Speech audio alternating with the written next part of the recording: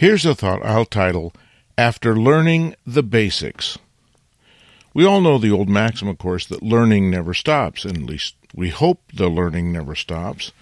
And it seems as though the way the technology is evolving in photography, we don't need to worry much about that because there's always a new challenge. But I think that learning definitely slows down. Maybe I should put it this way. There's a natural bell curve in the learning process in photography. We start off on a steep learning curve because there's everything we need to learn about cameras and photography and f-stops and shutter speeds and all that stuff. And now computers and software and all that stuff. But eventually the learning sort of slows down because you've got a pretty good handle on all of the technical and mechanical aspects of photography and even the compositional and aesthetic aspects of photography. And so the far side of the bell curve kicks in and learning slows down. Eventually, doing photography replaces learning photography as the primary activity where we spend our time.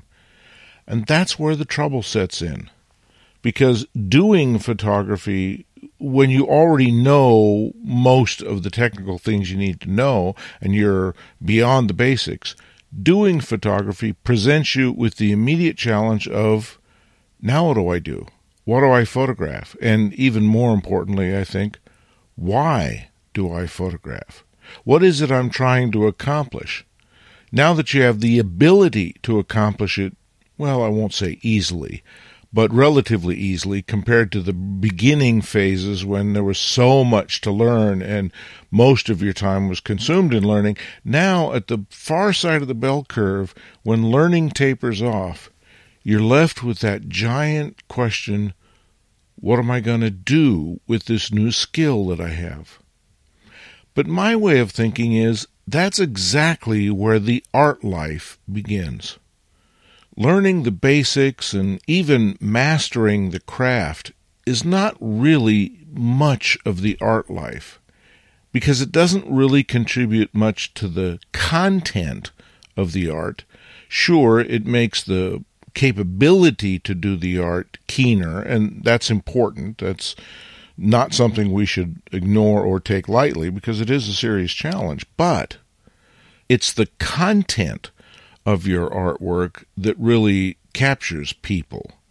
Nobody will look at one of your photographs and say, wow, I've never seen that technical ability of sharpness, or what a marvelous command of color balance you have in your photographs.